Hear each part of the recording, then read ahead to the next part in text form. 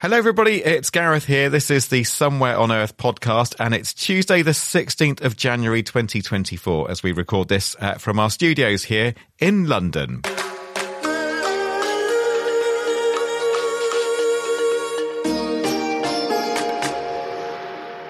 And providing expertise in the studio today is Peter Guest. So how's things, Pete? How's this New Year's tech resolution going of not pining over Twitter anymore? How's that going for you? Disastrously. Really? How long did it take you to come off the wagon, as it were? I think I was probably on Twitter at 1 minute past midnight on January 1st. Sobbing that it wasn't called Twitter anymore, was it? Wondering what I was going to say and then realising very rapidly that I wasn't supposed to be there. Okay, I'm glad that's going well for you. And this is to remind you, dear listener, if you didn't, if you can't remember that edition, we were talking about New Year's tech resolutions just towards the end of 2023.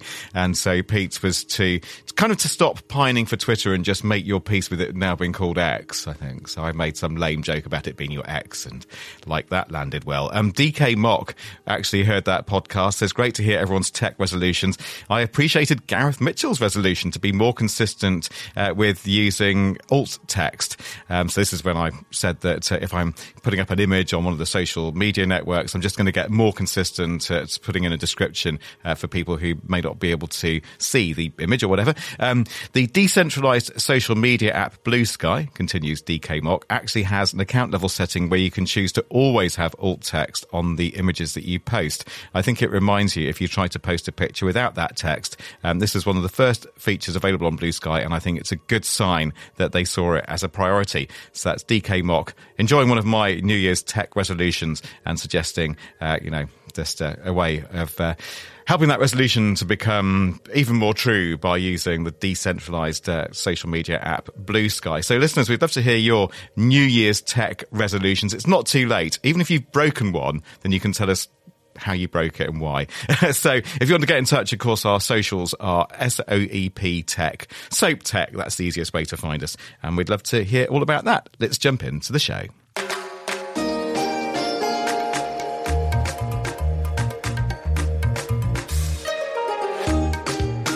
So in the podcast this time, two related topics, internet shutdowns and disinformation. An annual report just out shines a light on where and how citizens have been deprived of connectivity this year. And we're not just talking about your broadband going down for an afternoon. This is about states and bad actors flicking the switch and regular people being forced offline, losing income and livelihoods. And 2024, of course, is to be the year of elections around the world. So is it also to be the year of disinformation and intimidation? It's all up for discussion right here on the Somewhere on Earth podcast.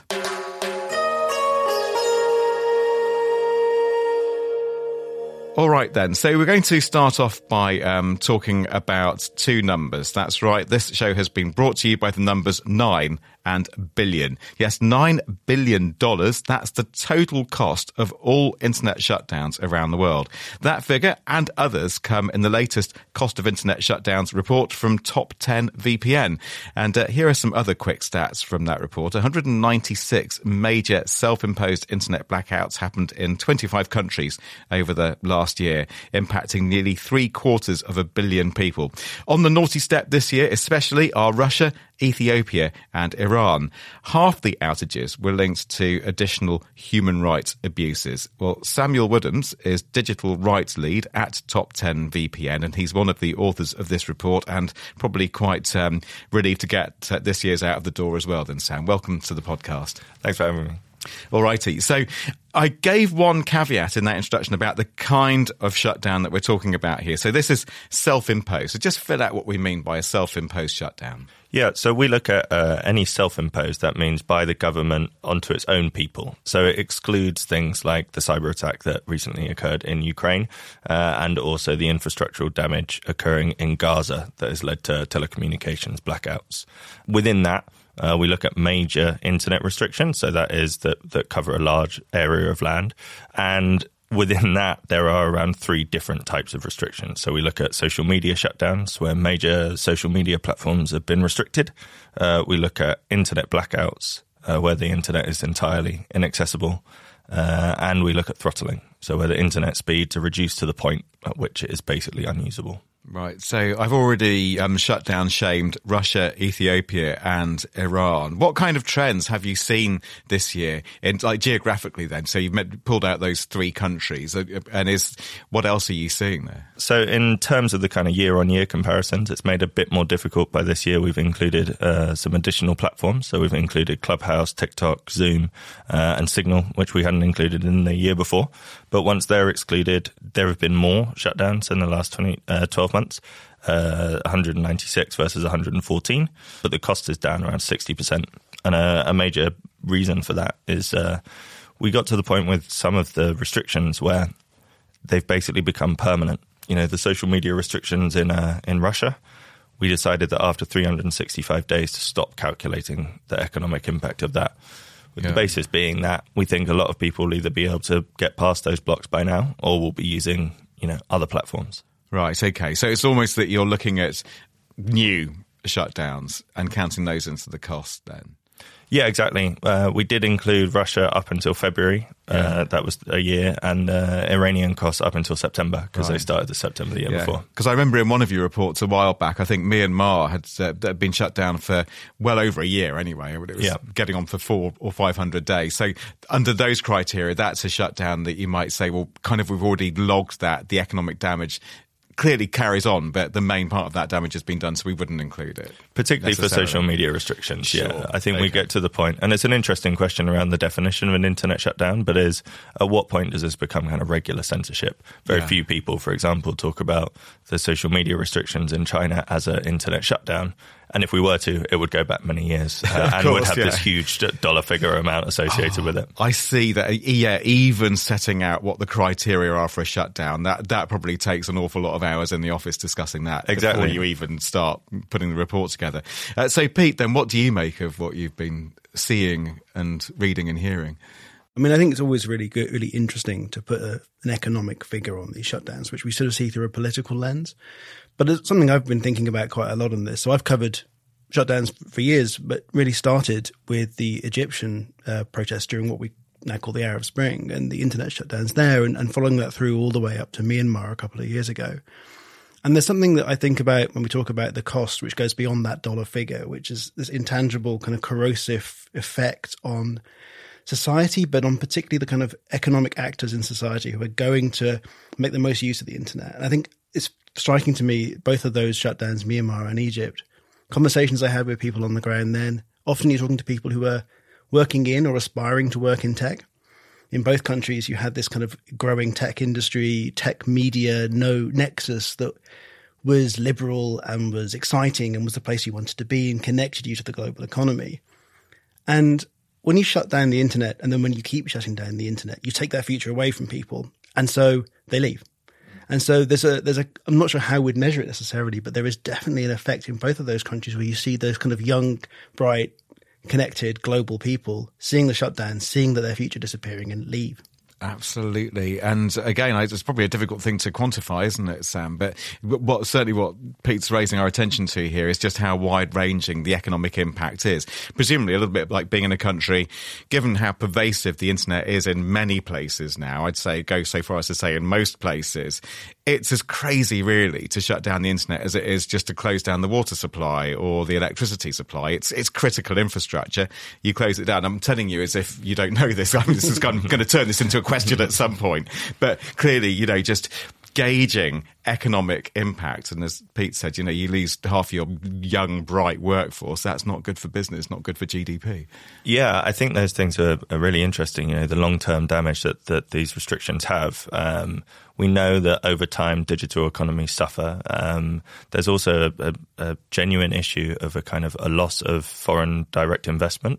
So there's kind of a loss in the trust of a digital economy and an economy more broadly. It's really, really hard to calculate those things. And I think that's why we're quite happy to say that our estimates are conservative. And actually, alongside that, there are these kind of the informal economies that social media platforms in particular allow and kind of really cultivate in a lot of countries. This could be single parents running a local business and using Instagram to kind of supplement their income. When a government restricts access for an entire year, there are reports, particularly in Iran, where local businesses are losing up to 70 to 90% of their revenue because the platforms don't exist, and there's nowhere else really in Iran specifically where they can turn. Yeah, people running whole businesses on WhatsApp, for instance. So, it's a really big deal. You can't even bill your clients. And, so at that micro business level, and then that scales up. Yeah, exactly. So is there, I'll probably add many things, but is there anything that's especially surprised you in compiling the report this year? Or is it a bit kind of like last year's report, just, plug in slightly different figures and it's the same picture? Or are you seeing differences and trends? There's definitely been an increase in the number of countries that are implementing shutdowns, and that's a big concern. It's up to 25 this year. It was 23 the year before, and Kenya was a big notable kind of addition to the list with the exams. And actually exams generally were this really kind of big topic over the last year. Iraq shut down the internet the most number of times, so around 60 times, I think. Yeah. And India has form on this as well, doesn't it? And for people thinking exams does not compute, what are you talking about here then? Is this to stop cheating in exams? Yeah, exactly. So the idea is, particularly when they're national tests that may be held at different times, the government will look to, in India it's often regional, and in some countries the whole state will shut down the internet for the duration of the exam, and that can often be for an entire day, if these tests are being carried out at different times in different places. Disproportionate seems an understatement. It does seem a bit of an understatement, because I'm trying to work that. Is this because people are doing these tests and exams at home? They're not under what you might call exam conditions, because otherwise couldn't they just say, leave your devices in the locker outside? Am I just missing the meeting here or something? I think there are genuine concerns around kind of cheating, and there are organised, often criminal kind of gangs involved in these cheating scams. And, these tests are really important and very, very significant. It's not just for university, it's also for public positions. So from professors to government jobs. So we understand that these exams are important, and cheating is a significant problem. But to stop, say, online banking transactions for the whole country, maybe slightly over the top. Yeah. So, Pete, how does this reflect what you've seen on your many travels around the world, where you've presumably had to use VPNs, which I know Sam knows all about, or other means of getting around them? What does it look like for you? I know you're not, like, say, a struggling business owner trying to eke out a living on WhatsApp, but nonetheless, you're a journalist trying to do your job. And have you experienced shutdowns firsthand? Definitely. I've been in places where you've had to take some creative measures in order to get on the internet and get messages out and keep your data secure. I think my reflection on what we just talked about is I'm always interested in the excuses that governments give to justify their shutdowns. And often they seem on the surface level to make sense. I think it's interesting. We talk about cheating and corruption. We talk about, restoring order. And generally speaking, the result is the opposite. If you want to talk about cutting, for example, cutting off the internet to reduce the amount of corruption and cheating, well, you're probably forcing people into a cash economy or a black market. If you're talking about restoring order and shutting people's communications off, what you're actually doing is creating a darkness in which people, terrible things can happen. And we've seen that happen over and over again. If you talk about stopping misinformation, often what it means is you're taking the monopoly of the misinformation by cutting people off so they've only got the radio and your TV station.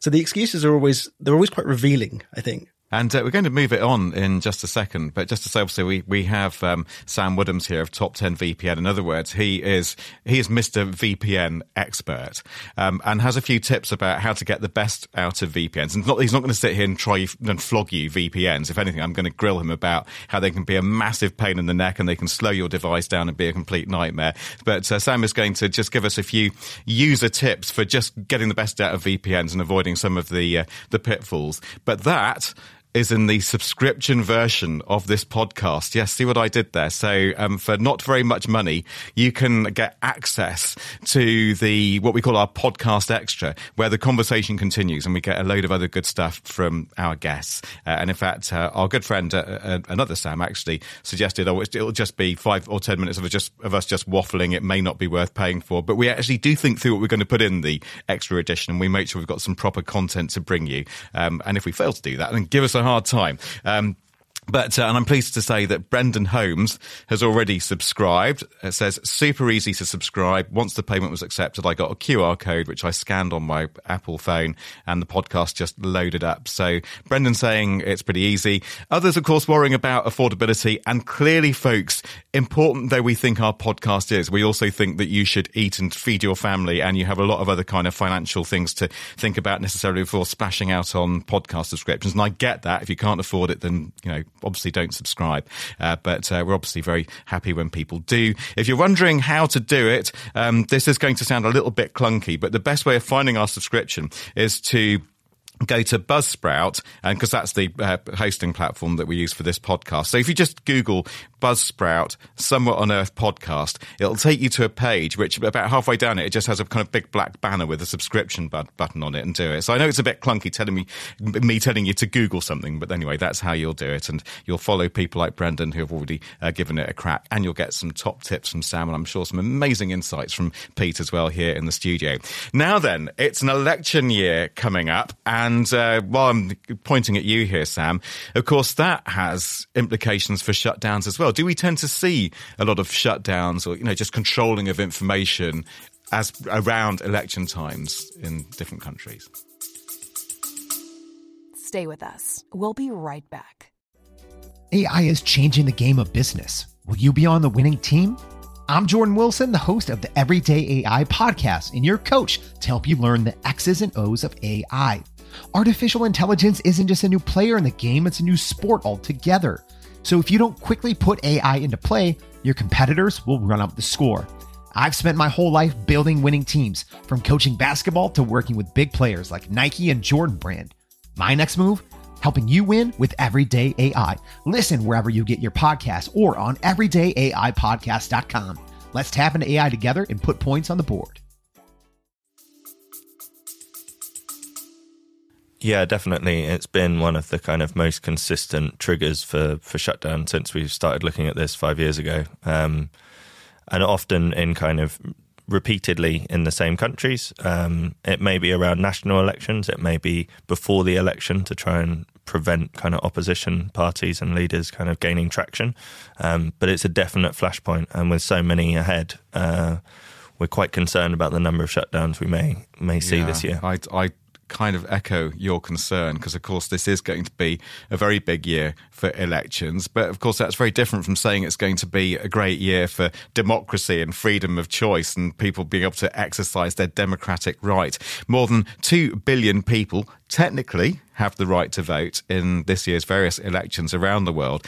Quite how effectively they'll get to exercise that right in an age of online intimidation, disinformation and deep fakes, and indeed internet shutdowns, well, of course, that's going to be a talking point in the year ahead. So let's talk about it now a bit here in the studio. And Pete, of course, the US, India, Russia and Mexico, those are just a few of the countries off the top of my head that are holding elections this year. So what kind of risks are you worried about as we're in the build-up to and the execution of these elections? There's an entire sort of constellation of risks, that some of which we've seen year on year, some of which are kind of new and emerging. I think the one thing that I'm particularly looking at is something we talked about briefly on the show a few weeks ago, which is the cutbacks at the platforms that are now kind of critical infrastructure for how elections take place, not just in terms of the messaging, but in terms of the basic information. Where do I vote? How do I vote?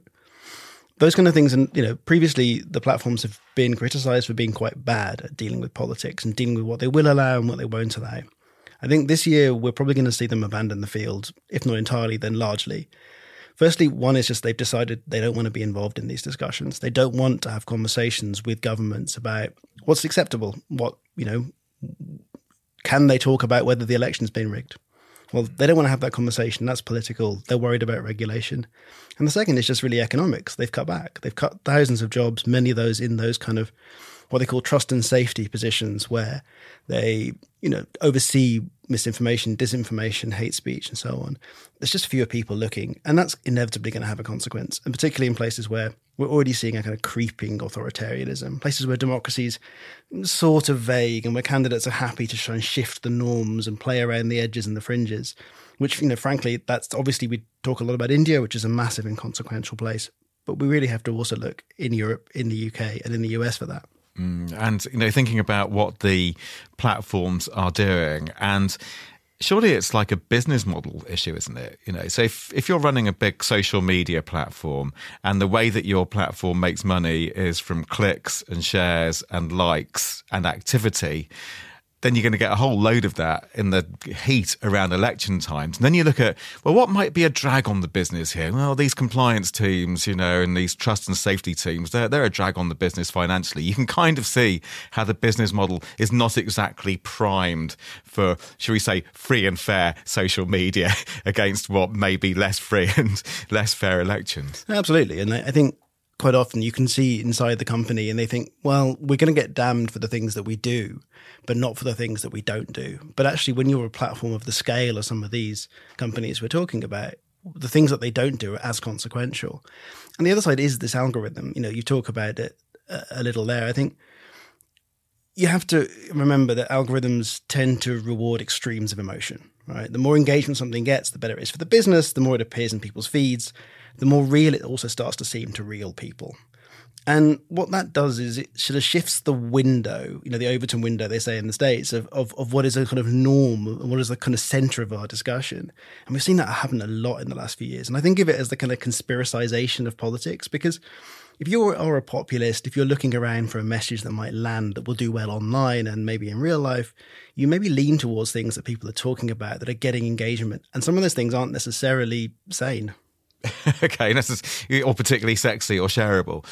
So a rational economic plan to create more growth in the economy that ultimately could create more jobs and you'd think would be a good news story and quite shareable, that's rather dry compared to, hey, all our opponents are crooks, you should ignore them, you should come with us, and those very simple, what we might call in the UK that kind of dog whistle style politics. I think there's dog whistles, but I think there's also, we often think about these in very straightforward terms of like disinformation, misinformation, a lie about a political candidate, I'll undermine this candidate, I'll push my candidate. And I think that's definitely part of what goes on in the kind of disinformation space, but it's not always designed so obviously to shift your vote. Quite often the idea is just to create a sense of chaos. Because chaos is actually quite good for some actors in politics. It's good for more extreme parties. It's good for people who want to mess with your electoral system from the outside. It's really good for nativist parties that want to kind of create a sense that it's us against them. I need somebody to look after me.